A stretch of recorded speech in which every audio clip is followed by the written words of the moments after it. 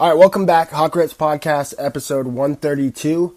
I'm Travis Shadon. We're going to get started here shortly, but first, Coach's Corner is our title sponsor here on the Hawk Grits Podcast, and we want you guys to check them out this football season. We got the Falcons in full swing, college football underway, Braves making a playoff chase, and a lot more. A lot of good things happening at Coach's Corner at 3016 East Victory Drive. Want you to go and tell them the Hawk Grits Podcast sent you. Whenever you go, tell your bartender, tell your server, tell owner John Henderson, tell them we sent you and they will hook it up. Call ahead your order at 912-352-2933. Also, check out the other shows on the Coach's Corner Sports Network. It's Rubbin' and Grubbin' with Brandon Bain every Wednesday night at 6 p.m. That's the NASCAR show, archived on YouTube. You can also find Carl DeMassi's local sports show on his Facebook page, archived on YouTube, on the Coach's Corner Facebook page. That's Saturday mornings and Wednesday nights. He's also doing a Thursday high school coaches rundown, previewing the high school football every week. 19th hole with the Herb brothers once a year for the Masters. You guys can find them on YouTube at Savannah Masters. That's their channel. And then Who Is on First Base Baseball podcast with Kyle Lawson and our guy Carl. You can find that on TuneIn or wherever else you get your podcasts. Best place to go is the Coach's Corner Facebook page. Like that page, and they'll keep you up to date with everything. But also go to Coach's Corner in person and tell them we sent you. All right, let's get after it for a 132nd time. Hawk Grits Podcast. Ain't nobody goes this your boy Kenley. I mean, I've always kind of believed in aliens. I don't know if I believe in flying saucers. Ain't nobody gonna rip like You might as well just walk up to Cupid while he's on his lunch break and, crank his heat or something and punch him right in the face. Punch the little baby right in. We'll see that. We're almost 3 minutes into our sports podcast and yet to bring up not one sport. Stop, drop, roll out, dirty south. Come on, bow. You over there, you over there. Oh, y'all, come on now. All right, welcome back. Episode 132, Season 7, Episode 12. Not sure why we're doing the seasons and episodes still, but we'll stick with it. September 13th, if you're listening to this one on time. Man, what a weekend of football it was. So that's what we'll do most of the show on today. We'll do a lot of football talk. Of course, we got to have Mike Anthony on to talk a little Georgia Southern as they knocked off Nebraska. Don't know if you guys heard or not. Georgia Southern beat Nebraska on Saturday night, and the Sun Belt basically became the best conference in football for like 6 hours there on Saturday afternoon. So we'll talk all about that coming up. But the Braves, we got to start with the Braves, right? They're 87-53 now. As I record this Monday night, they're about to play 3 in San Francisco. Then they'll play 3 versus Philadelphia. Might want to talk to Mike about the Phillies as well. Braves are a game back from the Mets. Like I say, as I record this, 1 game back in the loss column. They lost 2 of 3 in Seattle.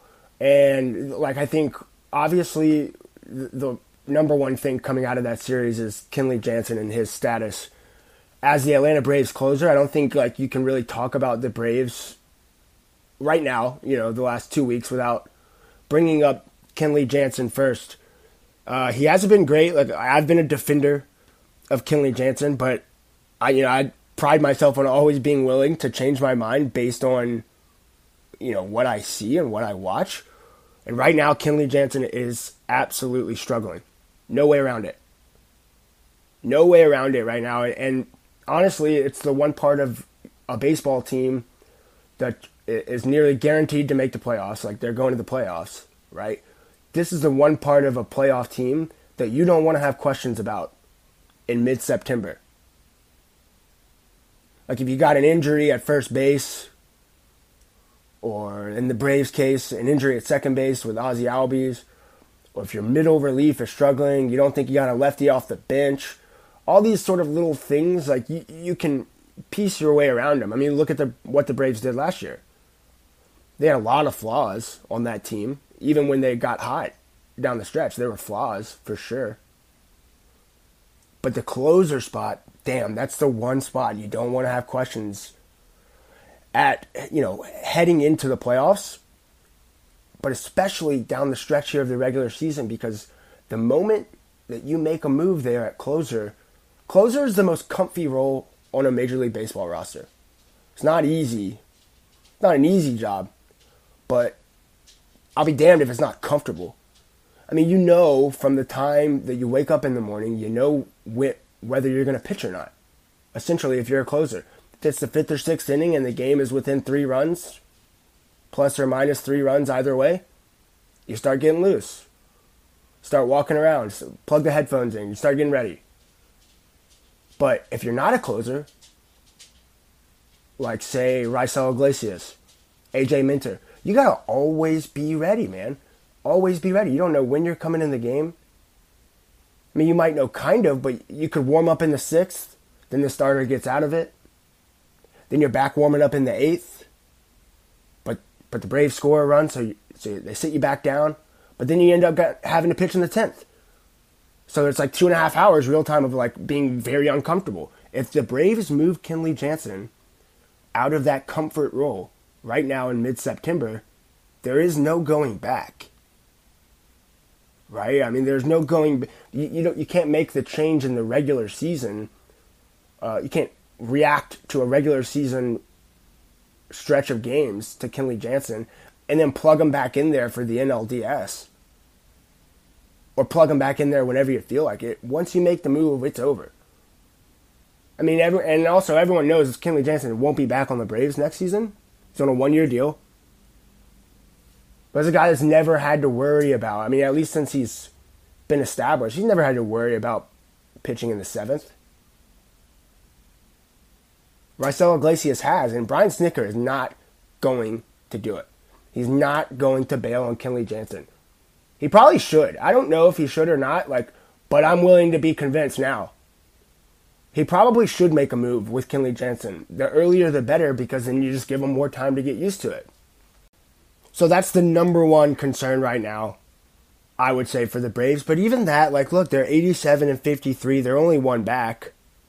The Mariners aren't the bad news Bears. They're a playoff club. They're a good team.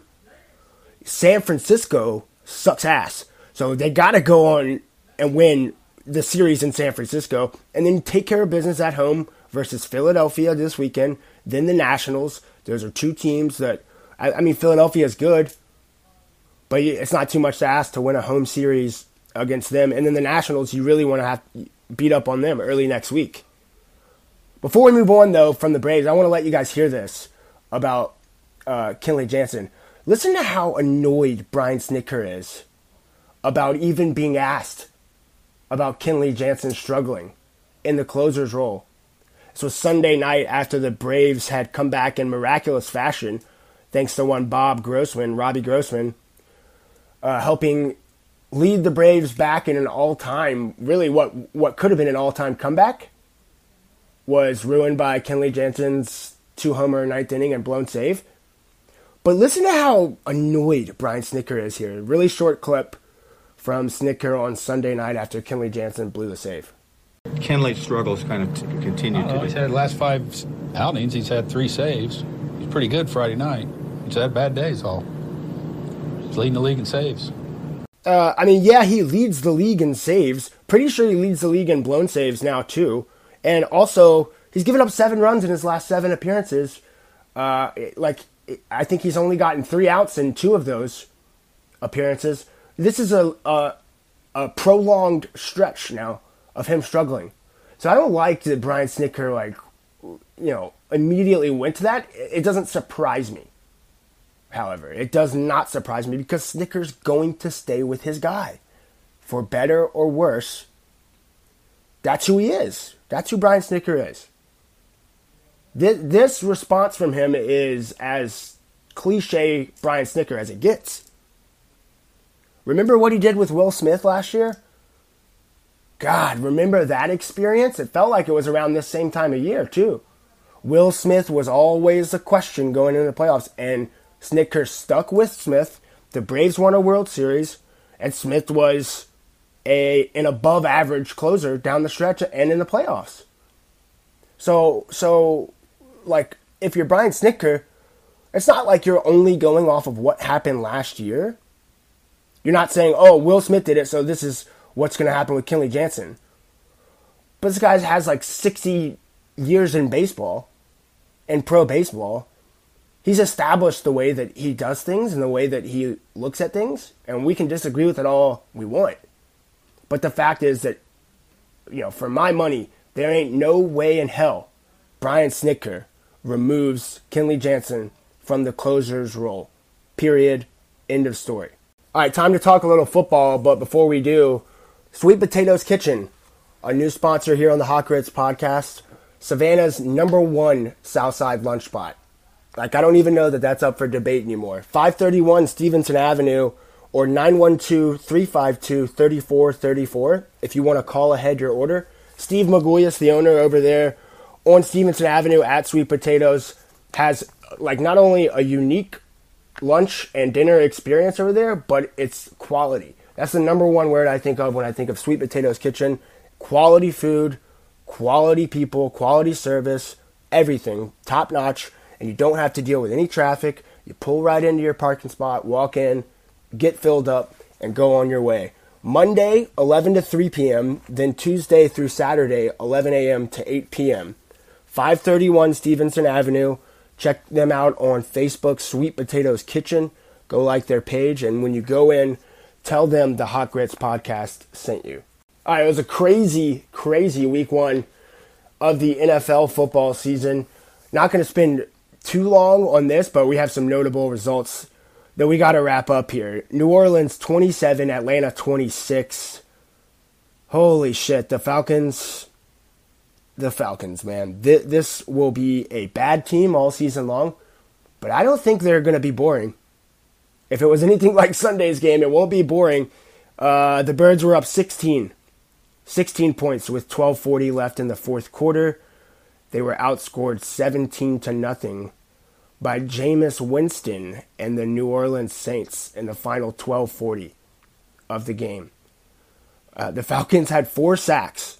They allowed 0 sacks. They rushed for 200 yards, and they were winning by 16 points in the fourth quarter. They lost. I don't know how that's possible, but I know that if you're going to tell me that stat line and that comeback without telling me the two teams, I'd put the Falcons definitely on the side where they're blowing that lead. You don't see the Falcons coming back you don't see anyone coming back from that lead too often. So that's sort of, I guess, a prism into what we can expect from the Birds this year. I thought it was funny, Arthur Smith, talking about the media. Oh, the media wrote us off in May. They wrote our obituary in May, so they can keep writing us off. Well, no duh, Art. No duh, bro. You just blew a 16-point lead in the fourth quarter. If the obituary was written in May, it was written pretty perfectly, I think. Here lies the 2022 Atlanta Falcons. Once gave up a 28-3 lead in the Super Bowl, once opened the 2022 season by blowing a 16-point lead to the New Orleans Saints, your biggest rival. Just like last season, Cordero Patterson is the best player on the team, which is not good. I mean, I don't know. I don't see how they get to 4 wins. I don't see how the Falcons get to 4 wins. It was an entertaining start to the season for them, although it wasn't a good one. They're at the Rams next week, a team coming off a loss that will probably be pissed. So they'll get to go see Matty Stafford and the defending Super Bowl champs next week. That's a late game, 4:25. Who knows if it'll be on TV in the Savannah area. I saw a bunch of people complaining about that yesterday, or Sunday, that the Falcons were blacked out. That was probably for the best. Otherwise, there would have been a whole lot of people pissed off. More people pissed off than are right now. If there's one game in the world that you don't want people watching, that you want completely blacked out, it's a game in which you blow a 16-point lead. My Dolphins, 20-7 over the Pats. Not gonna analyze or break down this game, but I do think that the Patriots are this will be the season that we finally start saying, damn, that era, that run is over. So they still made the playoffs last season. I don't think that's happening this year. If week 1 was any indication, the Dolphins I thought looked awesome. I'm a little biased there, but I also think the Pats are probably just not that good. Should be noted now, Tua 4-0 versus the Bill Belichick Patriots as a starter. So that ain't nothing to sneeze at there, homie. Pittsburgh 23, Cincinnati 20. That was one of the wildest NFL games I've ever watched. I didn't tune in until the fourth quarter, but the fourth quarter and overtime alone were worth it. Back and forth, the Bengals tried to give the game away 100,000 times, and they still had a chance to win it at the end. There were 6 challenges. The Bengals spent 40 minutes real time in the red zone there at the end, and it felt like they kept getting a touchdown, and then it kept getting reversed. Their long snapper got hurt. All this, and the Steelers and Chris Boswell, their kicker, still barely won the game. That was the wackiest game of the weekend. We almost had 2 ties. The Texans and Colts, Matt Ryan's Colts, tied 20-20, and we were seconds away from having another 20-20 tie. The NFL has never had 2 ties on the same day. We were within seconds of having 2 20-20 ties on the same day in the same time slot. So that would have been nuts. Didn't happen, but it would have been nuts. All right, got a little celebrity death of the week for you guys. I got to pick the Queen, right? The Queen of England. Did not know that the monarchy was even still a thing. So I'm definitely not a monarchy guy. But she earns the celebrity death of the week. Probably one of the more important accomplishments of the Queen's life. The Hot Grits Podcast Celebrity Death of the Week. So rest in peace to that old bag. High school football this week. Top 6 for you guys. Presented by Prep Sports Report. Check out prepsportsreport.com. Free high school and local sports information for you. Whether you just want to find out who won and lost, or if you want to kind of dig deeper into local athletes in this area, prepsportsreport.com is the place to go. Find them on Twitter at PrepSAV. On Facebook, prepsportsreport.com. And then I think Instagram is Prep Savannah, but you can just type in Prep Sports Report and find them all over social media. And again, it's free, completely free to read. So if you know somebody, if you have family members or anybody playing local sports, high school sports, or even if they're in college or the pros now, if they're from Savannah, chances are that you can find information and stories about him or her on prepsportsreport.com. BC lost again at Ware County this week. They dropped from number 1 in the Class 4A poll for the Atlanta Journal-Constitution. They dropped from number 1 to number 7. And Ware County is number 3 in the state. I think that was a bit of an overreaction, but BC's 2-2, so they are no longer my number 1 team in the Savannah 6.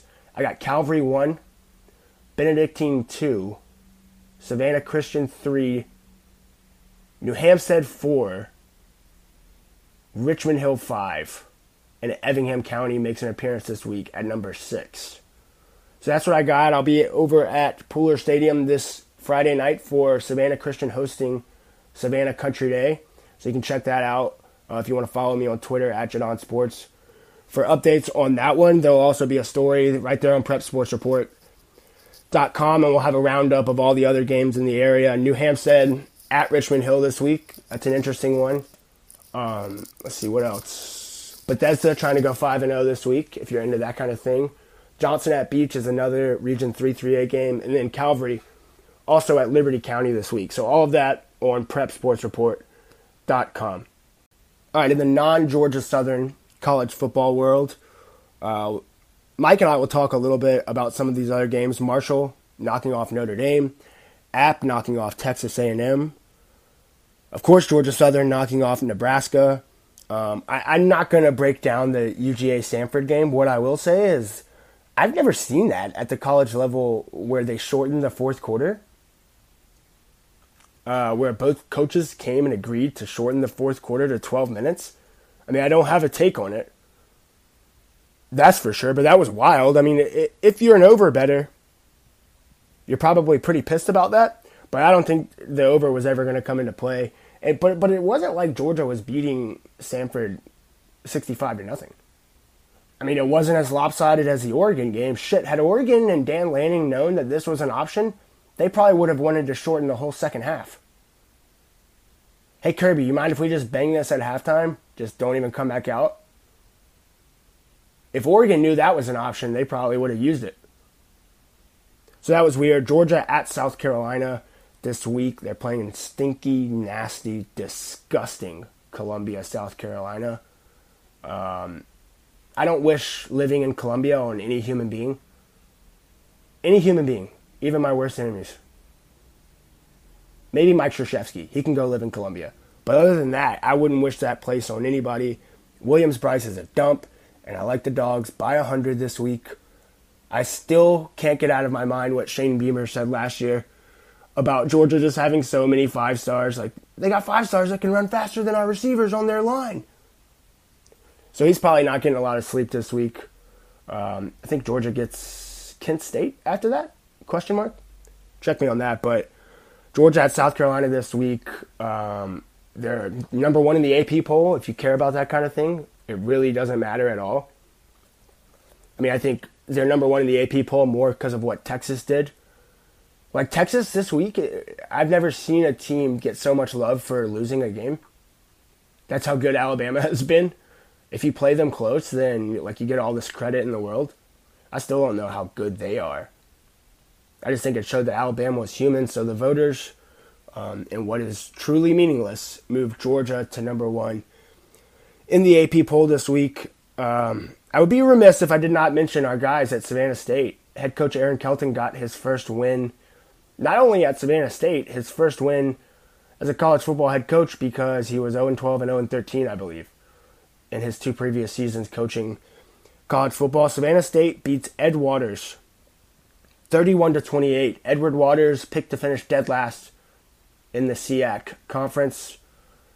Savannah State with a really, really unimpressive, I guess is a nice way to put it, 31-28 win there at Eddie Waters in Jacksonville. Jaden Adams, the quarterback there for Savannah State, not even listed on that week's depth chart at quarterback from Islands High School. He led them to the victory, and he was also named, I think, the SEAC Offensive Player of the Week. So congrats to Jaden Adams for that. I still don't think Savannah State is in for a very good season. And I think that the week 1 loss to a Southeastern team that we can pretend like Southeastern is really good. They're actually really good for an NAIA team. Heard that a couple times this week. Bro, kick rocks with that. They're an NAIA team. It's like saying it's the hottest girl in the trailer park. You got whooped by them. Like, let's not give them too much credit. Maybe look inward and say, hey, we play like shit. We should never lose to an NAIA team, let alone 34-14. But it's good news this week. They won 31-28. So, hail Savannah State for that win. They're 1-1 now, heading into next week and heading into SEAC play soon enough. All right, a quick word from a sponsor, and then we'll get to Mike Anthony, talk a little Georgia Southern football.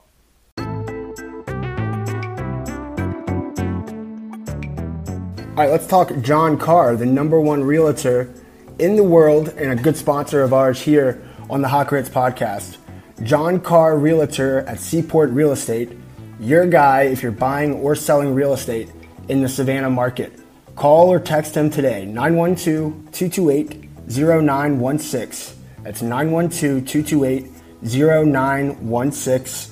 Like I said, if you're buying real estate, if you're selling real estate, if you just want to learn more about the market, John is your guy, born and raised here, and knows this area like the back of his hand. He wins Realtor of the Month at Seaport every month, it seems like, and for good reason. He is selling real estate, folks. So call or text him today and tell him Hot Grits sent you. 912-228-0916 or Twitter, Facebook, Instagram, John Carr, the number 1 realtor. and a good sponsor here on the Hot Growth Podcast. All right, let's talk some Georgia Southern football now. This is an impromptu Mike Anthony appearance on the Hot Growth Podcast. I cannot let Georgia Southern beat a Power 5 Nebraska team and then go a week without talking to Mike Yeh, a world-renowned Georgia Southern alum and Georgia Southern fan. So, Mike, thanks for joining me. And where does this rank in terms of all-time Georgia Southern wins? Well, first off, good to be back. I guess the good thing is that Georgia Southern's been racking up enough notable wins here lately, maybe not last year, but in the last decade or so, to where it actually gets to be a little bit of a chore to figure out where all of them rank. I still think that if you're internally looking into Georgia Southern, if you're just a fan and only concerned about Georgia Southern, I think that the Florida game is probably still number one, just because it legitimized them as a good program on their way out the FCS door, kind of welcomed them into FBS. I think the same could be said for not nearly as notable of a team, but just the UL Monroe game from the next year that clinched the first ever 8-0 conference run in a team's first season at the top level. So I think, in those regards, if you're just a Georgia Southern historian, that's way up there, but you're putting 2013 Florida, that win, over the win against Nebraska. I think so. If it would have been no a ranked chance, Nebraska dog. team, there's no chance. I mean, it's all in the eye of the beholder. I just think that if that had been a top 10 Nebraska team, we're singing a different song right now. Okay, I hear that, but here's okay. And I wrote this in my column this week. It wasn't a good Florida team, but you weren't covering Georgia Southern yet at that point. But that was the biggest knock, that the only stone that anyone had to throw at Georgia Southern was that you had already had App State beating Michigan. You had had every single year these FCS teams would knock off a power, sometimes even a ranked team. And the only thing that they could throw back at Georgia Southern in their then leading 6 national championships was, well, you guys have never beaten an FBS team, and they literally did it on their last shot. So I think that for a lot of people who have been through the program in the entire modern era, that was kind of like the one last thing that they hadn't done yet, and they did it. Yeah, but that and I wrote this week, that win against Florida was unquestionably, and you just said this, that was the end of an era and a nice exclamation point on Georgia Southern's FCS era. This was absolute validation of an entire program change, philosophy, coaching, shit ton of players. All of that is basically 4 months old. Right. And they just went to Nebraska and won a 23-point dog. If you want to put it in terms of dollars and cents, or how much it moves now, the national media needle or the social media needle, yes, of course, Saturday is going to be bigger. There's more eyes on it. It was a national broadcast. Regardless of all the turmoil with Nebraska, that was still a storied program from a power conference. And Georgia Southern didn't just go in there and eke it out. They didn't get a couple of calls or a couple big plays. Nebraska didn't implode. Georgia Southern just kicked their ass for the most part. Yeah, they just went toe-to-toe with them. And that's the number one thing that is different about this team than any other Georgia Southern team basically in history, is that you have the ability to now win that type of game. I know Georgia Southern has won high-scoring games before as an option team, but it would have never, ever happened, at least in that regard, if you're running that offense. They now have an ability to answer quickly. Most of their drives, Mike, most of Georgia Southern's drives in that Nebraska game, it's not like they were getting great field position. I mean, they were starting most of their drives around their own 30, just a standard, typical spot. And then they just went the length of the field. They had chunk plays. They had long drives. They had quick drives. Well, I joked for most of the night that, it looked like it was Van Treese and Singleton and Burgess running the 3-man Globetrotter weave down the field. Yeah. All right, so I guess we can start. Well, let me ask you this real quick. What do you think, old head Georgia Southern fans would say about comparing that win to an FCS national title? Is that even is that stupid to even try to compare them? I think that, you're definitely it wouldn't take too long in Statesboro to find someone who would still claim that. I would not be one of them.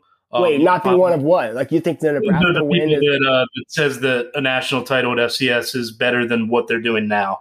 Is okay. So you think the Nebraska win bigger than an FCS natty? Yeah, especially when you said comparing two different eras, and now on top of that, what FCS has become. I mean, they're pressing hard to even get airtime for the national championship. When back in Georgia Southern and App State's heyday, they weren't getting a lot of notoriety, but there were at least 10 good teams out there kind of battling it out. Instead of for the last 5 years, it's just been, this is the time of year where North Dakota State plays James Madison.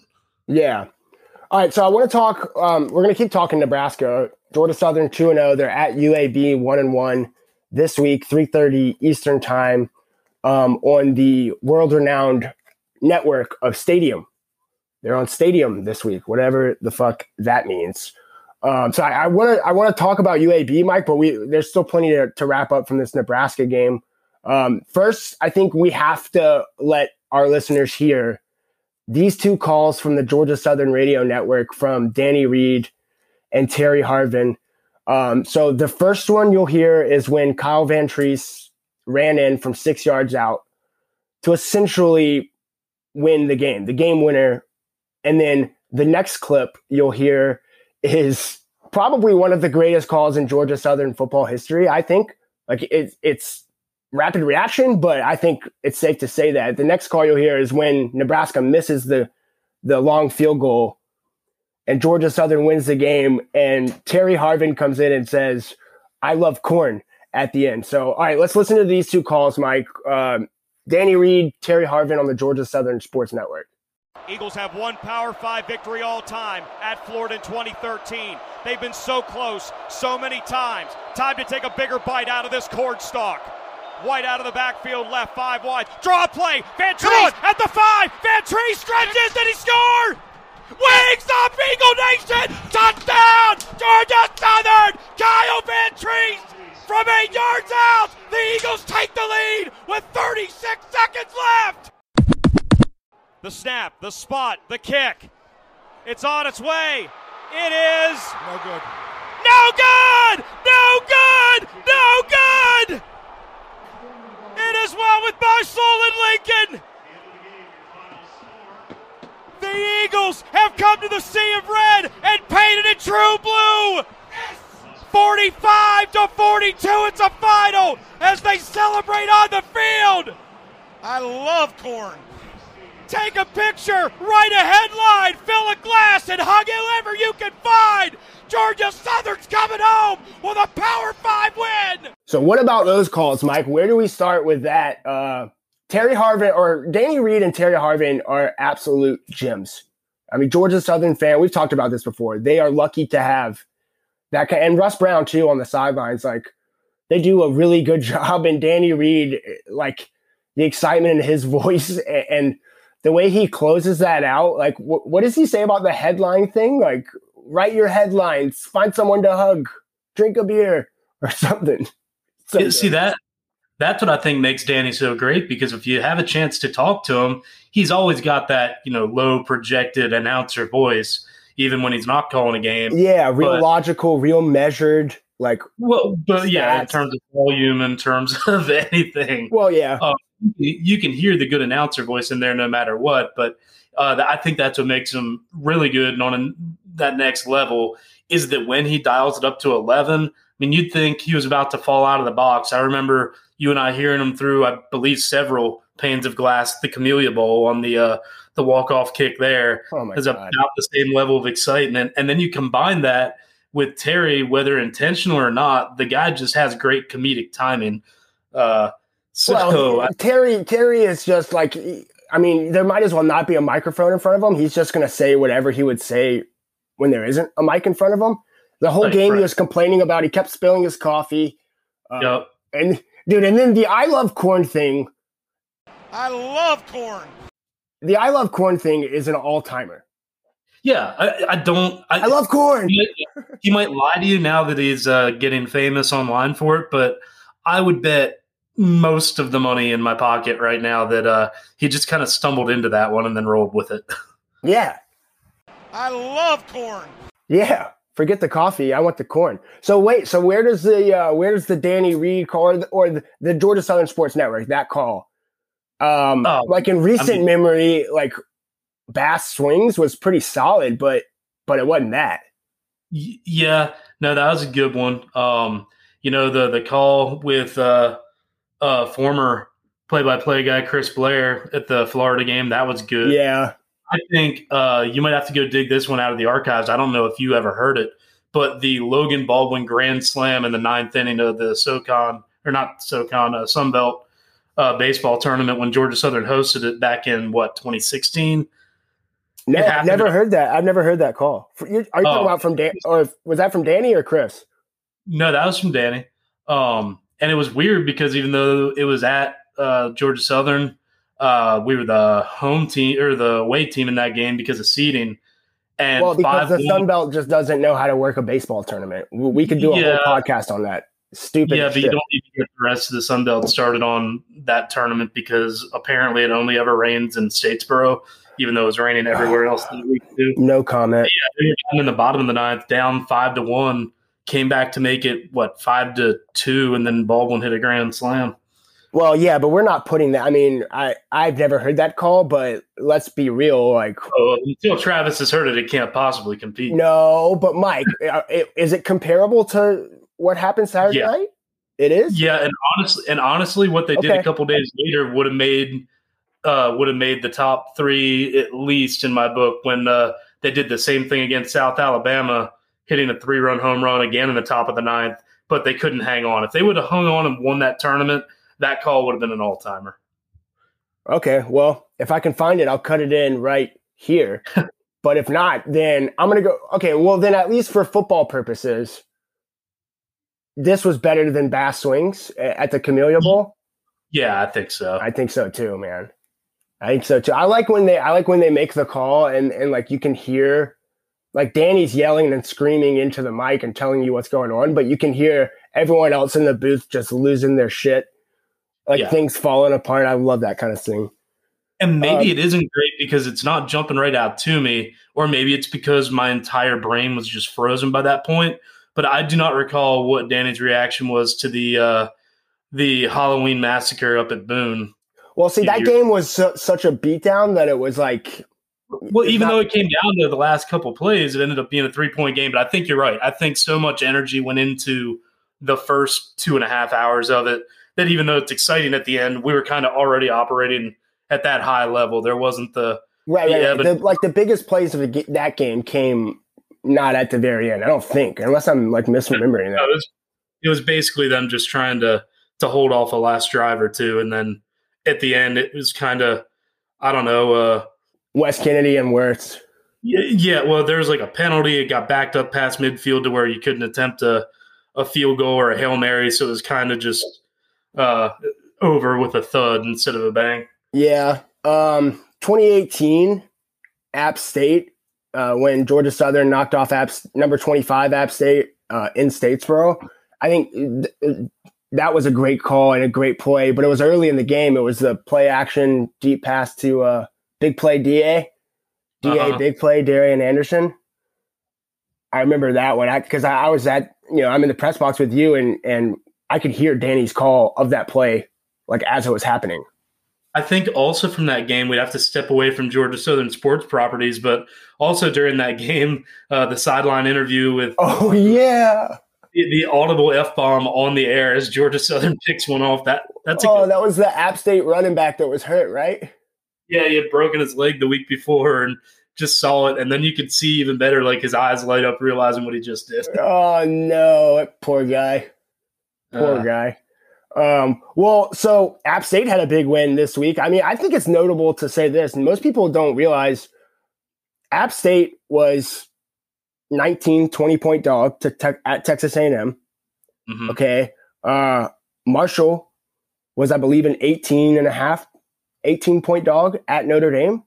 Georgia Southern was a 23-point dog at Nebraska. How the hell did that happen? But I mean, so what do you take away from those two games? I do think it's the Sun Belt is starting to do that thing, which is a good thing now, that the SEC fans have always done, which is like where you hate every other team except for when it's non-conference games. And then all of a sudden, Georgia Southern and App State fans are collaborating together online with Marshall fans. Like now the Sun Belt is like puffing its chest out as a conference. That hasn't happened a lot. Yeah, I don't think that you're going to hear any SBC chants anytime soon. Not yet. But it seems like, especially with Georgia Southern, because they're pretty loud online to begin with. But what I saw was a lot of Saturdays spent with the Sun Belt fan bases combining forces to just absolutely drag anyone and everyone they could find. Yeah, and then all the numbers coming out about like how much each team paid. Like Georgia Southern made like $1.2 million to go beat Nebraska. And now Georgia Southern's got blood on its hands, man. They got Scott Frost fired. That's right. That and you see that all they had to do was wait 10 more days or something. They could have fired him for half the money. No, I didn't know that, but I saw the press release that said, I fucking hate when schools do this. This only really happens in college sports. The press release announcing, this is what it could say. Nebraska and Scott Frost have parted ways, or Nebraska has fired Scott Frost.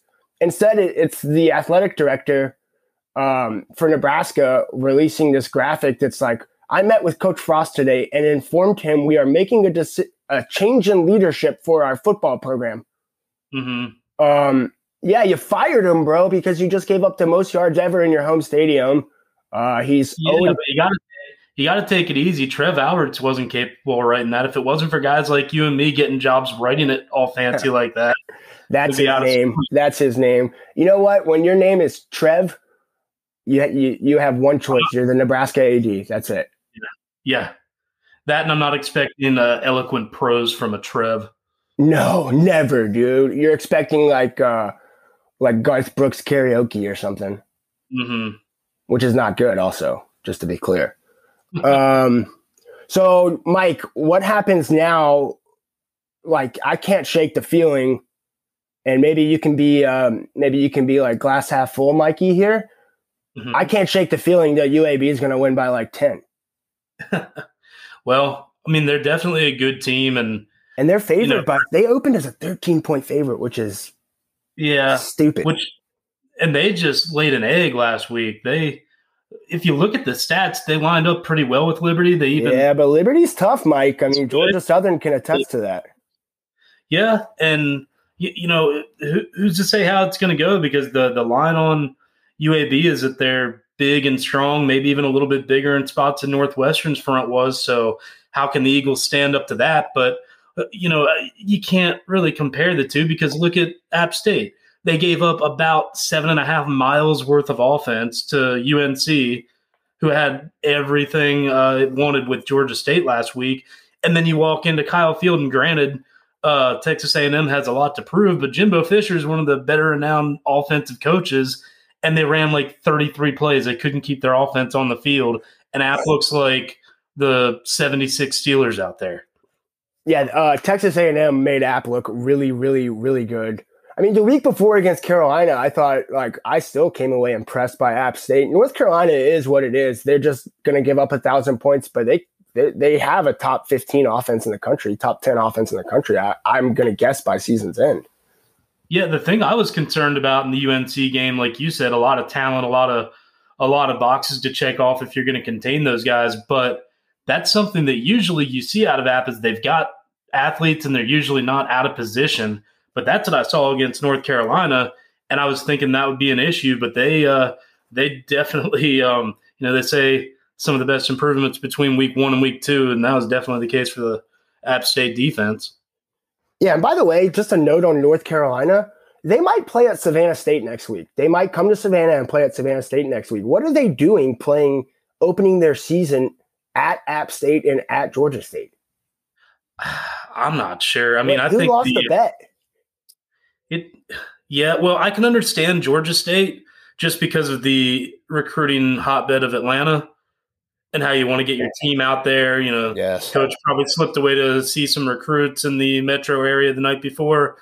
As for North Carolina, I don't know. I think that Georgia Southern fans get a little salty, and probably rightfully so, because after the last few contests with Georgia Tech and Georgia, neither of them are in any hurry to mess with Georgia Southern anytime soon. And it seems like there's not much intervention from a legislation or a board of regents. Whereas when you get up a little farther north, you've got the Virginias and the Carolinas, where it seems like there's a little bit of a thumb being put down on some of the bigger schools to get out there and play some of the other schools that they might not really want to. Yeah. All right, let's cut in real quick and let our listeners hear what Clay Helton had to say. This is a clip from Monday's press conference. Our guy Nathan Dominitz asks him a question about basically what is this year's Georgia Southern? Because a lot of people are thinking it's the same old Georgia Southern, and it really isn't. So let's let our listener hear what Clay Helton said on Monday afternoon. The way the program was looked at, it's a new coach, new coaching staff, a lot of new players, not all new players, a lot of new players coming off a 3-9 season. Are people now getting a sense of who Georgia Southern is this year, and who is Georgia Southern this year? Because people are still remembering old Georgia Southern. Our ultimate goal, as we said, we wanted to be the national story. We want to create a national brand, and to be able to do that, you have to do special things. And that was one step forward, is to be able to go into a traditional national power and win that football game on the road, second time in school history. You have to do those things to earn respect and to build a resume. But remember, the importance is the overall resume, and that's the message to everybody, especially our football team, is you have to stay locked into the moment and try to go 1-0 each week. I know that's cliche, I know it's coach talk, but when you're trying to build something that's going to be special and build something that can last, you have to be successful over a season. And so to be able to do that, you better be locked into the moment. You better be worried about a UAB team that's extremely talented and produces some, issues with their physical style run game, and be locked into that moment, because at the end they're going to add them all up, and they're going to see what type of team you are at the end of the season. Right now, we've proven ourselves as a team that has garnered some respect, has garnered the opportunity to be talked about. But we can't let that go to our heads. We've got a job to do, and that job is in Birmingham. All right, so there's a little of what I was talking about earlier, Mike. Like this game against UAB, Georgia Southern is doing what it wanted to do. Obviously, it's on the mouths of national college football folks this week, but it could all come, kind of crashing down. I guess like a loss at UAB, I think it's 11.5 right now. The line is a loss there isn't like the end of the world, but it would definitely dampen what happened at Nebraska. If Georgia Southern can pass this test, then I'm ready to say that all of the things we complained about under the Chad Lunsford regime, which I think the most notable thing about, and correct me if you disagree, Mike, the most notable thing about Lunsford's era was you couldn't win the game or games you were supposed to win after winning games that you weren't supposed to win. Is that fair? Oh, yeah. I mean, 2 years in a row, they knock off a ranked team and then turn around and just lay an egg the next week. And, as far as where the team is, what it means for them right now, I think you've got two ways to look at it. If you're Coach Helton, if you're the team, I think that you've already passed a bar and set a new bar in terms of confidence, in terms of morale. Now, like Helton said, obviously, just because you had success and proved you could do it once doesn't mean that anyone's going to lay down for you or that it's going to come easy. But in terms of where a lot of those guys probably were hanging their heads at 3-9 last year, hearing all the buzz about the new teams coming in, seeing an FCS move up and some new faces getting ranked over them repeatedly in the preseason, I think the win did a lot for getting over any lingering doubts they may have had about themselves.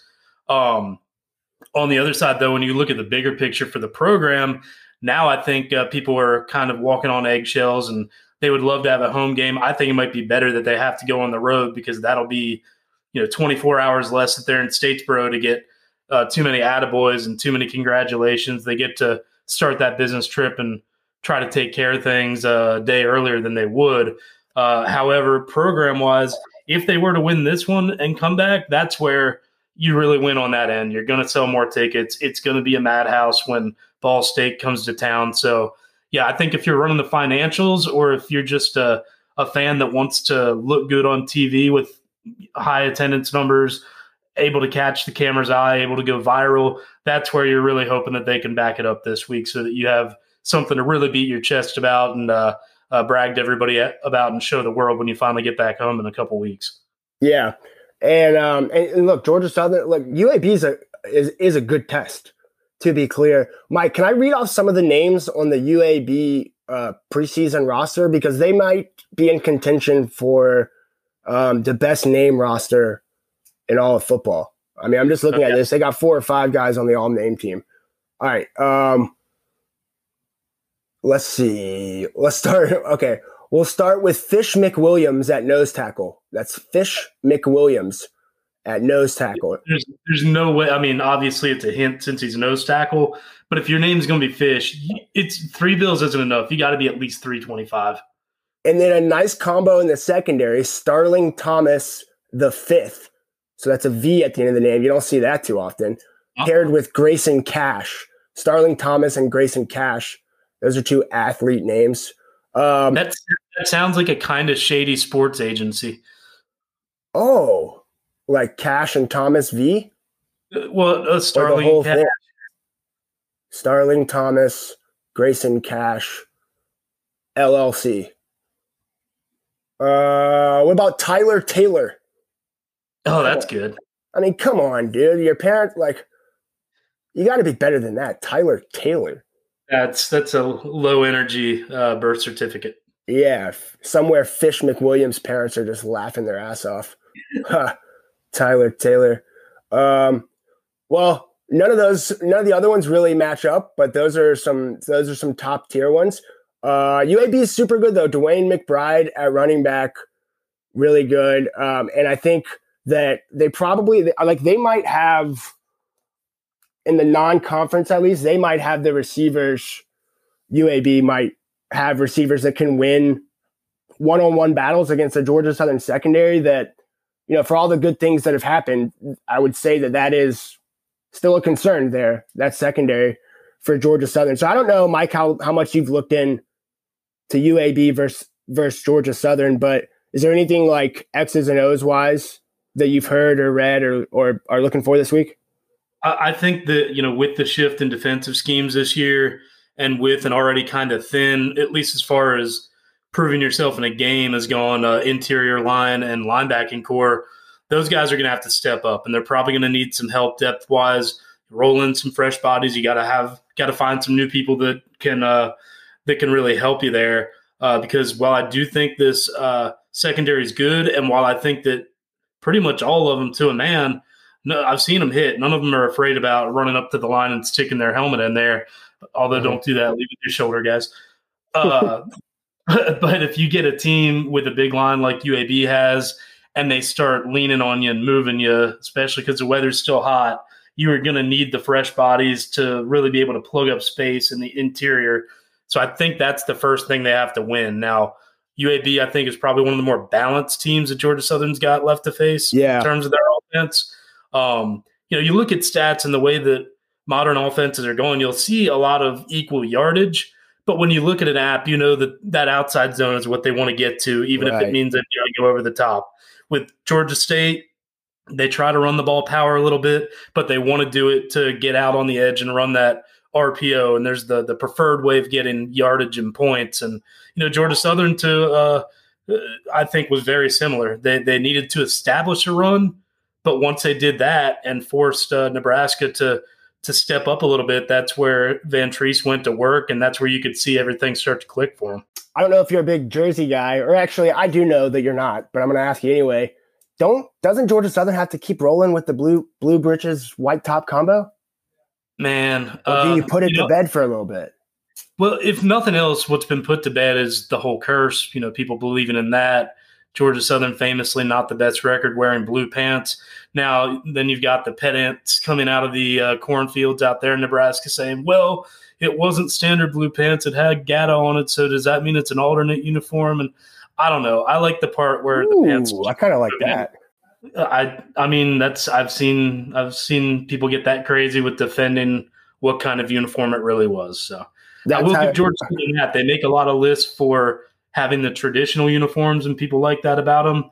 And while they only really do the alternates once a year and they retire them, I don't think they've reused any of them. I got to say, this is just my personal opinion. They've knocked it out of the park just about every time they've strayed away from the traditional stuff. Oh, yeah. Oh, no, I definitely agree.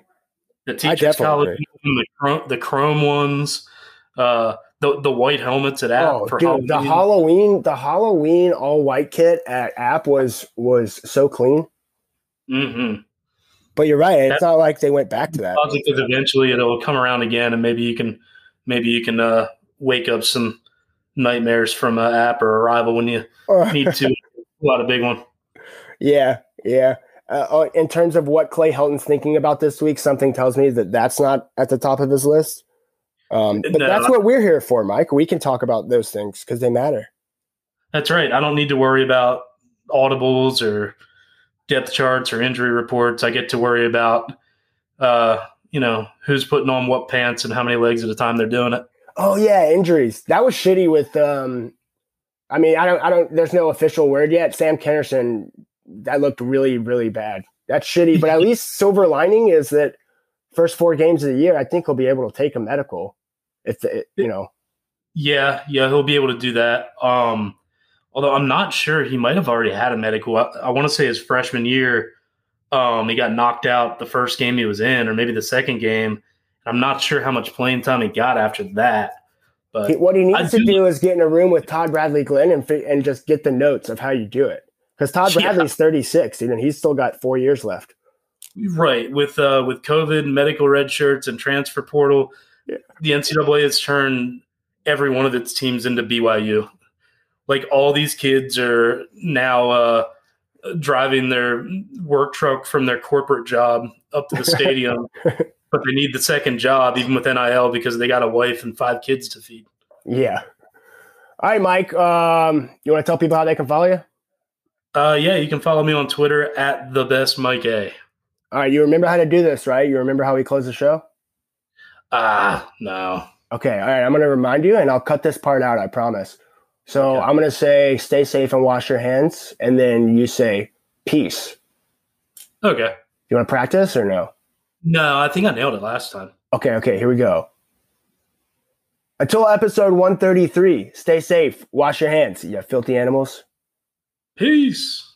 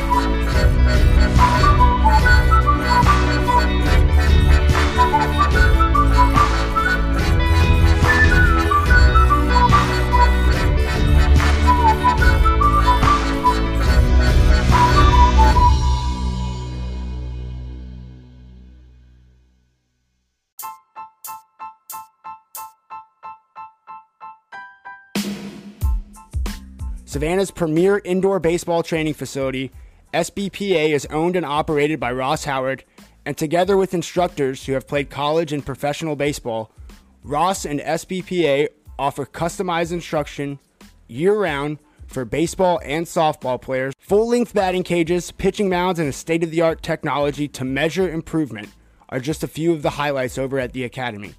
Call Ross at 912-484-5282 and visit the Savannah Baseball Performance Academy on Facebook for programs, teams, camps, and more information about how to take advantage of this great venue.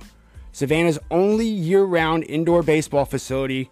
Ross Howard, our guy. Give him a call, 912-484-5282.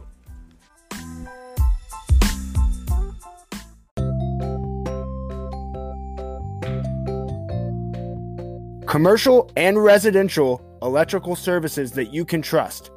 Brady Electric is Savannah's #1 electrical services for commercial and residentials since 1970.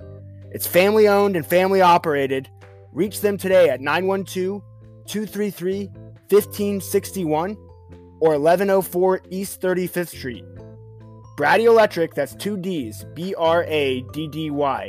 5 stars on Yelp, 5 stars on Google reviews, and Savannah's #1 electrical servicer since 1970. Call them today, 912-233-1561.